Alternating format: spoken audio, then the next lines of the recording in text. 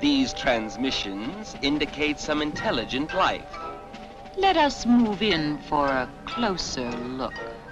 There once was a time when most of the world was a mystery to the majority of Americans. In the late 19th century, most of what was known about how the rest of the world looked came from a popular device called a stereoscope, which was an early version of the Viewmaster.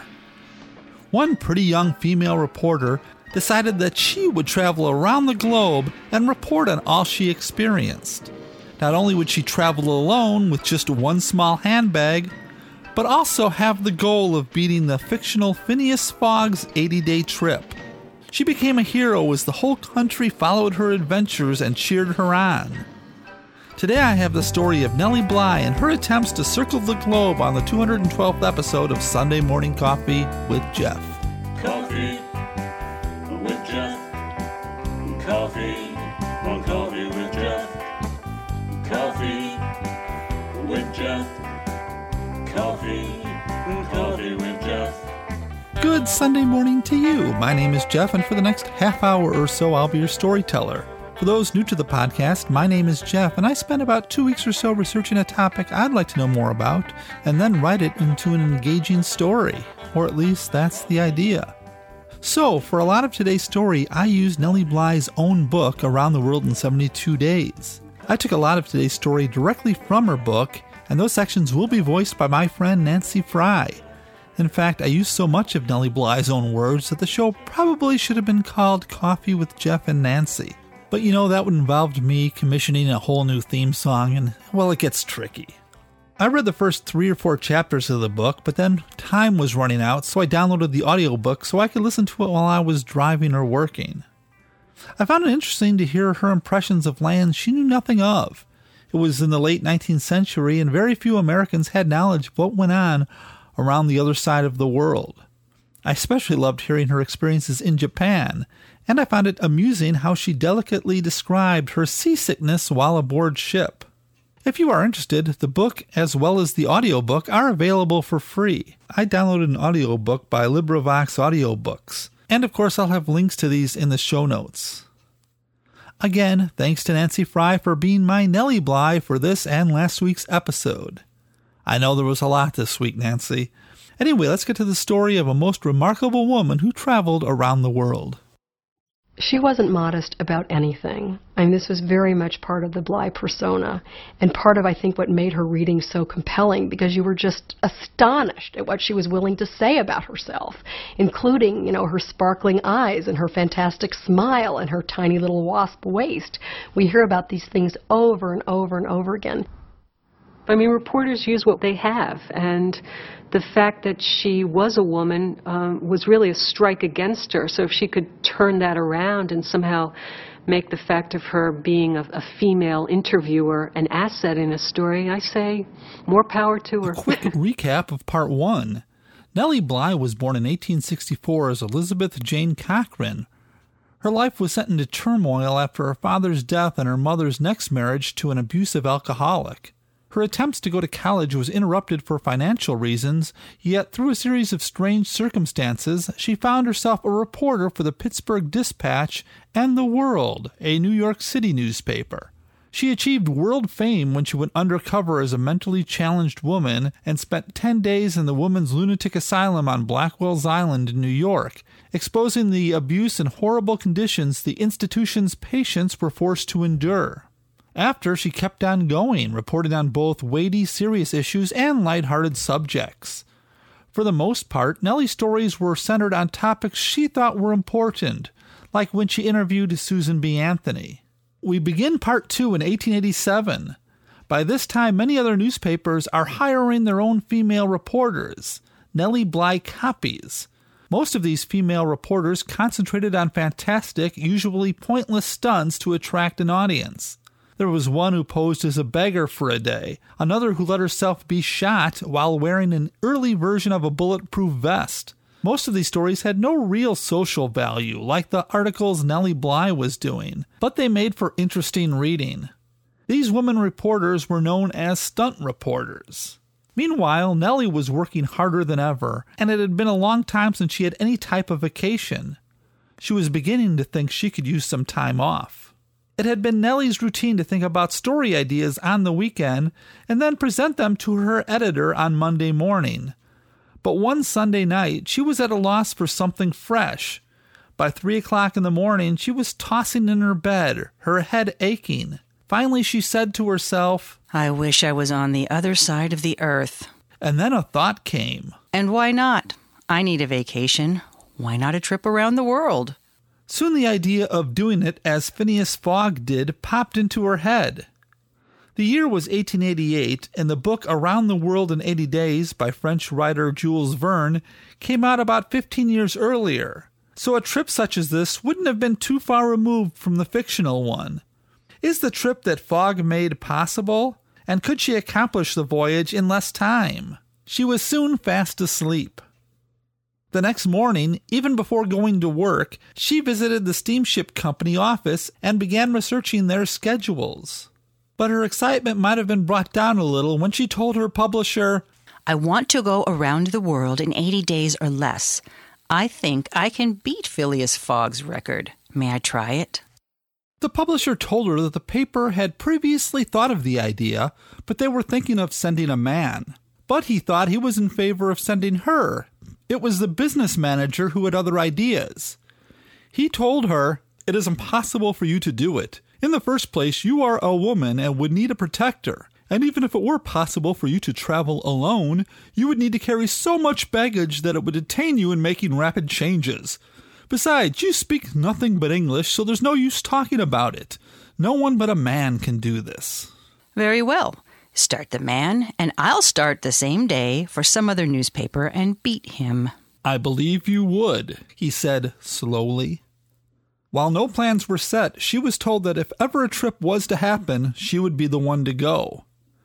It wasn't until a cold, rainy day over a year later that she was called into her publisher's office. Thinking she was about to be scolded for something she had done, she was pleasantly surprised when he said, Can you start around the world the day after tomorrow? Her heart rate picked up as she told him that she could start that very minute.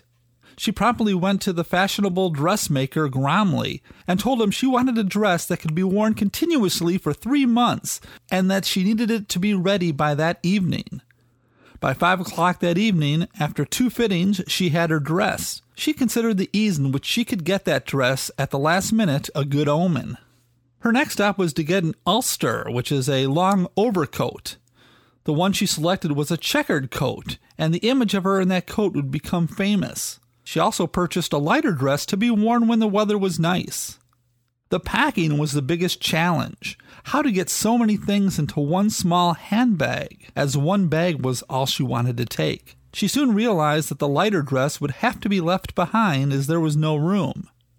She was able to pack 2 traveling caps, 3 veils, a pair of slippers, all her toilet articles, inkstand pens, pencils, and copy paper, pins, needles, and a thread, a dressing gown, a tennis blazer, a small flask and drinking cup, several complete changes of underwear, a liberal supply of handkerchiefs, and a large jar of cold cream to keep her face from chapping in the various climates. The bulky bottle took up a lot of room, but she called it the bane of her existence. The paper gave her £200 in gold and Bank of England notes and some American bills to test who would accept them. On Thursday, November 14th, 1889 at 10:40 a.m., after a night in which she found it difficult to sleep, Nellie Bly began her journey. After saying goodbye to friends and family who were there to send her off, she climbed aboard the ship Augusta Victoria of the Hamburg American Line and was on her way. A 24,899-mile journey with the goal of finishing in 75 days. People cheered as the boat pulled away from Hoboken, New Jersey on the way to London.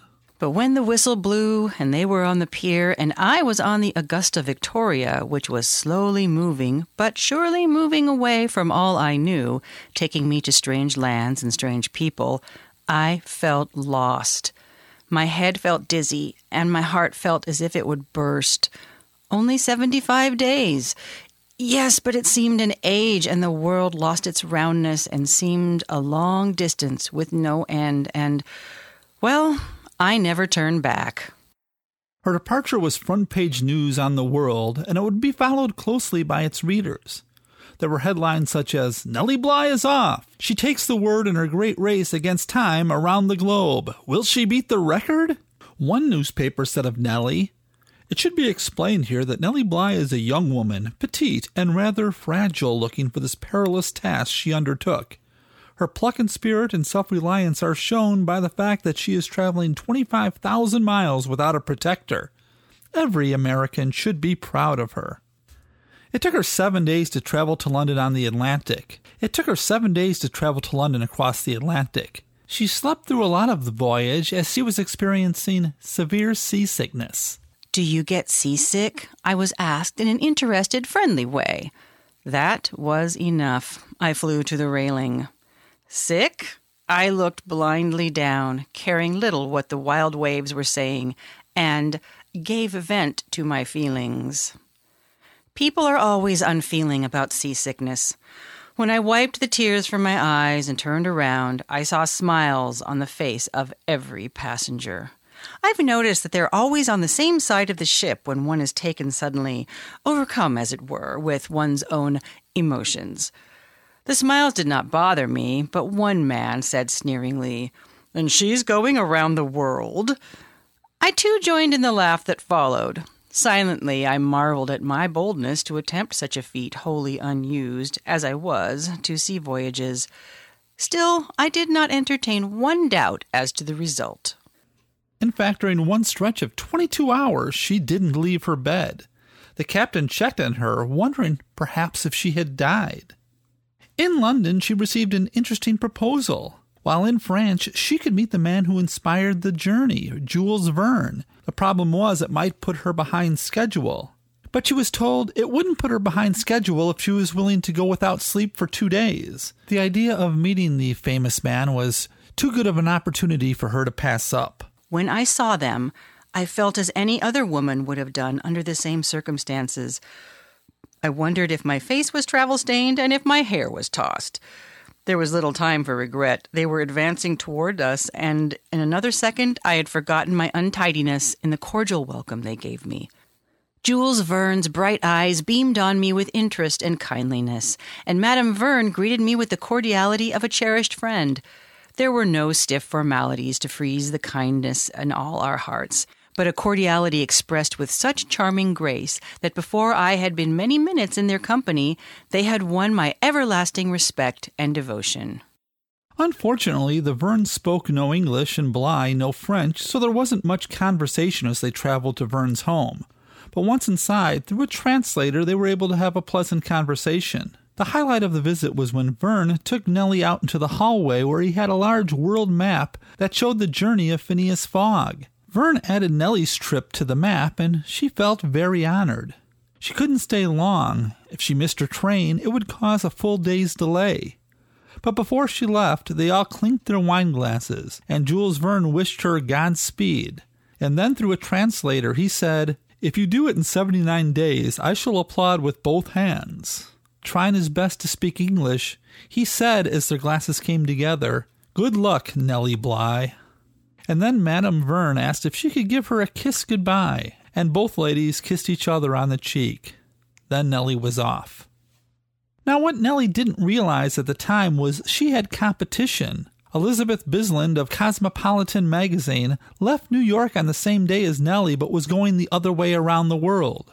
It wouldn't be till she was in China before she learned of her competition. The idea of a race between two women were played up big in all the papers. When she left France, due to her tea break with Jules Verne, it was more important than ever that she did not miss a connection, and at each stop, she frantically looked for a shop that she could send a message by teletype back to her publisher. When she arrived in Brindisi, Italy, she was met by a great rush and a good deal of yelling from the men outside, mainly in broken English. From there it was on to Port Said, Egypt, then Singapore, and then to Hong Kong. All along the way, she reported on the things she'd seen, the food she ate, and the people she met. Back in New York, when the newspaper didn't have much to report on, they would run stories on the country she was in, geography lessons and such. They even wrote about what others were saying about her, including stories from rival newspapers. They invented a Around the World with Nellie Bly board game and had a contest to guess her arrival time. All was going great until day 26 of her journey. She was 2 full days ahead of schedule, but all that changed when she reached Colombo, a city in South Asia. They were to transfer to the steamship Nepal, but the ship was late, 5 days late. Talking to an elderly man about the Nepal and their 5-day delay, she wrote, "May she go to the bottom of the bay when she does get in," I said savagely. "The old tub. I think it an outrage to be kept waiting 5 days for a tub like that." "Colombo is a pleasant place to stay," the elderly man said with a twinkle in his eye. "Well, it may be, if staying there does not mean more than life to one. Really, it would afford me the most intense delight to see the Nepal go to the bottom of the sea." Evidently my ill humor surprised them, and their surprise amused me, for I thought how little anyone could realize what this delay meant to me, and the mental picture of a forlorn little self creeping back to New York 10 days behind time with a shamed look on her face and afraid to hear her name spoken made me laugh outright. They gazed at me in astonishment while I laughed immoderately at my own unenviable position. My better nature surged up with the laugh, and I was able to say once again, everything happens for the best. When she reached Singapore, she bought a small monkey. On the way to her next stop, Hong Kong, she traveled through some fierce storms. It was in Hong Kong that she learned of her competition. She was at the Oriental and Occidental Steamship Company to learn the earliest possible time she could leave for Japan. A man there told her, "You are going to get beaten." When she seemed confused by the statement, he said, "Aren't you having a race around the world?" She responded by saying it was time she was racing. And then he said, "Time? I don't think that's her name." For a moment, Nellie thought something was wrong with the man, but soon he told her of Elizabeth Bisland and that she intended to make it around the world in 70 days. She told him, "I promised my editor that I would go around the world in 75 days, and if I accomplish that, I shall be satisfied. I'm not racing with anyone. I would not race. If someone else wants to do the trip in less time, that's their concern. If they take it upon themselves to race against me, it is their lookout that they succeed. I'm not racing. I promised to do the trip in 75 days, and I will do it. Although I had been permitted to make the trip when I first proposed it over a year ago, I should then have done it in 60 days. The morning of day 41 was spent in a leper colony in China, and then a lunch at the Temple of the Dead. Then it was on to a stop in Japan. She wrote of her visit to a Japanese home. At the door, we saw all the wooden shoes of the household, and we were asked to take off our shoes before entering, a proceeding rather disliked by some of the party, who refused absolutely to do as requested. We effected a compromise, however, by putting cloth slippers over our shoes. We sat upon the floor, for chairs there are none in Japan, but the exquisite matting is padded until it is soft as velvet. It was laughable to see us trying to sit down, and yet more so to see us endeavor to find a posture of ease for our limbs. We were about as graceful as an elephant dancing. After leaving Japan, she began a 2-week journey across the Pacific Ocean, in which time was getting short. She couldn't afford any delay if she was going to make it. And while this made compelling copy for the World newspaper, Nellie said, "If I fail, I will never return to New York," I would say despondently. "I would rather go in dead and successful than alive and behind time." The bad weather the ship encountered would often get her depressed, as she was convinced it would make her late. The captain and the crew of the ship would always do their best to coax a smile from her. There was even talk about throwing the monkey overboard, as monkeys were believed to bring bad weather to ships. Nellie refused, and the monkey's life was saved. It was on day 68 that the ship arrived in San Francisco.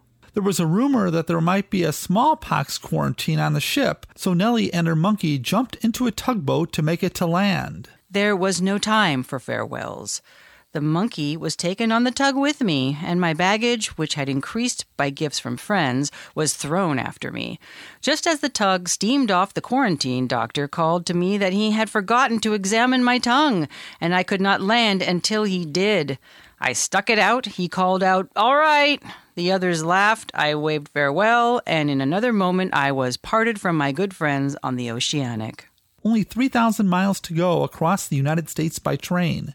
She found that it had been arranged for her to have a special train, one with just one sleeping coach and an engine. It would take her all the way to Chicago. Along the way, she was greeted with cheers and flowers and other presents.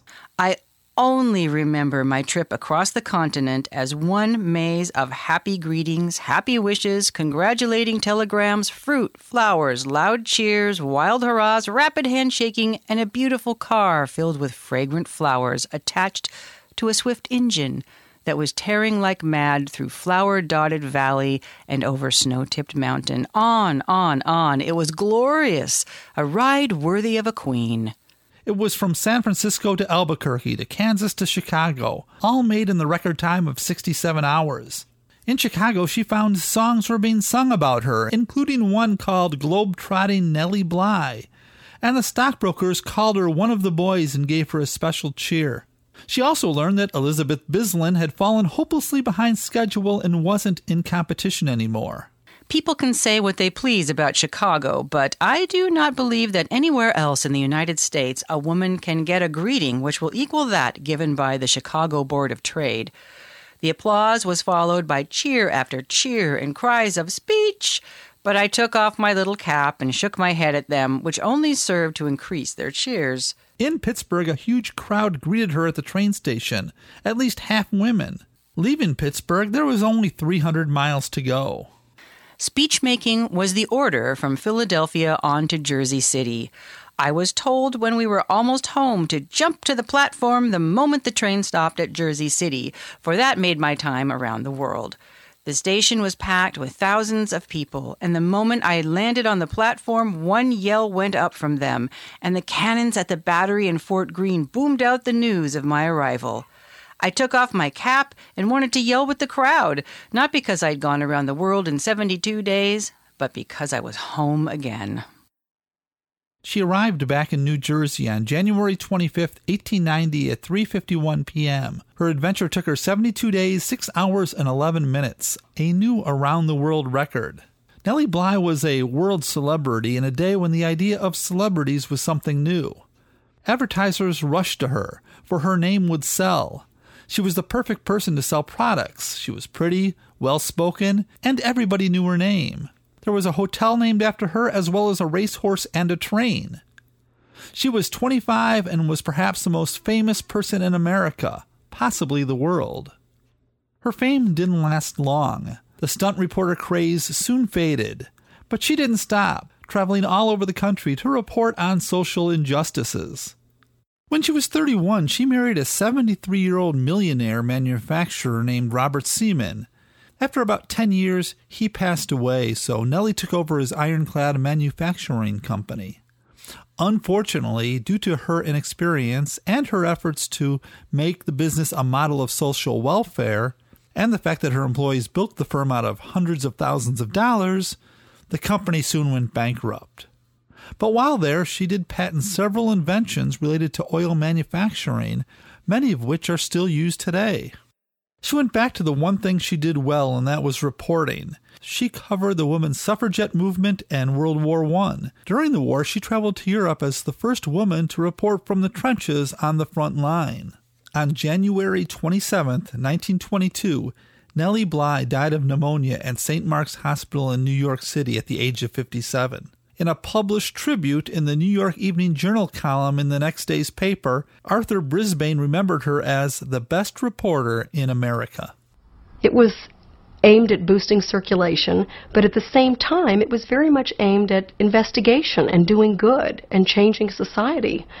It involved, Nellie posing as a domestic employee to see how the employment agencies were treating women who came with little education and little possibility to find work.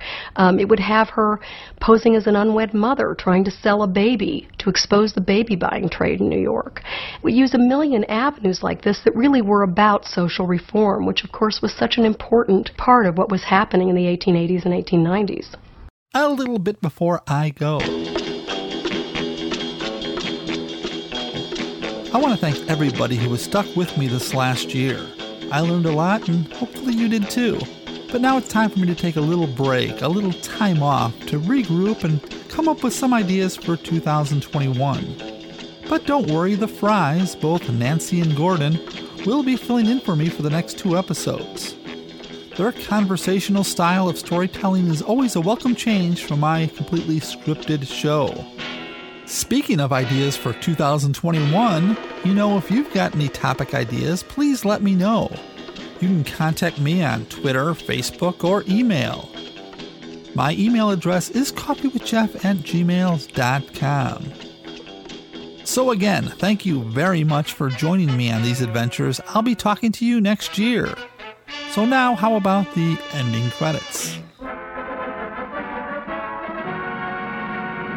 You've been listening to Coffee with Jeff, a Zeus Brothers Entertainment podcast.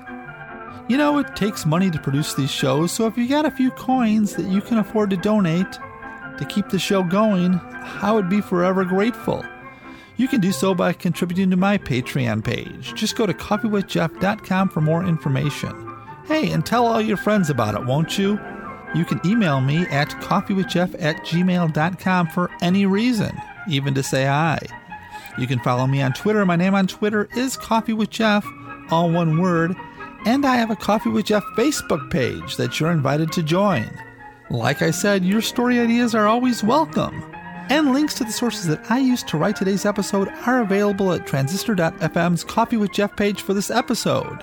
You can find a link to it at the Coffee with Jeff website. I want to thank Nancy Fry for playing Nellie Bly once again.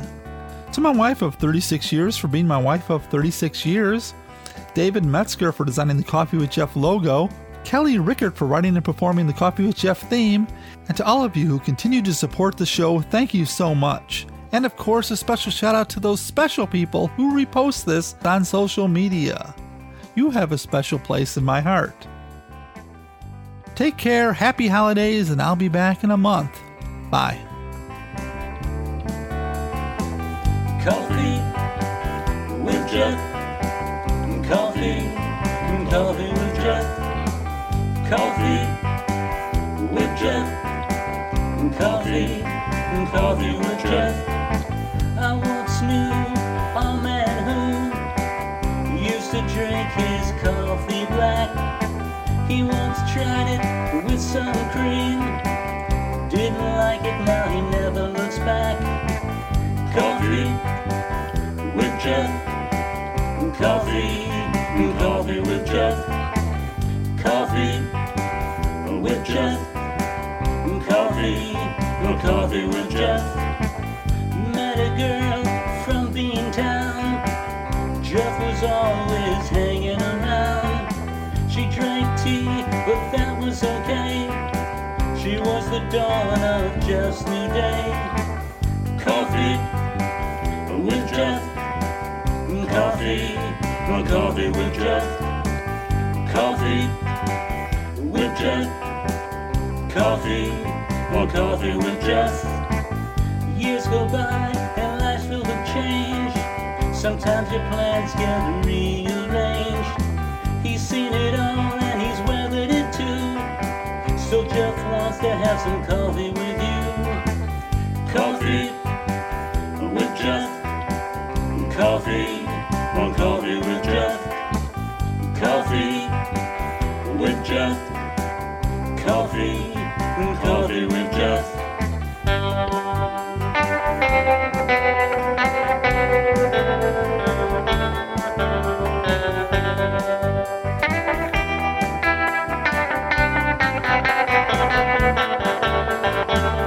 Coffee with Jeff. Coffee with Jeff. Coffee with Jeff. Coffee with Jeff. Coffee with Jeff.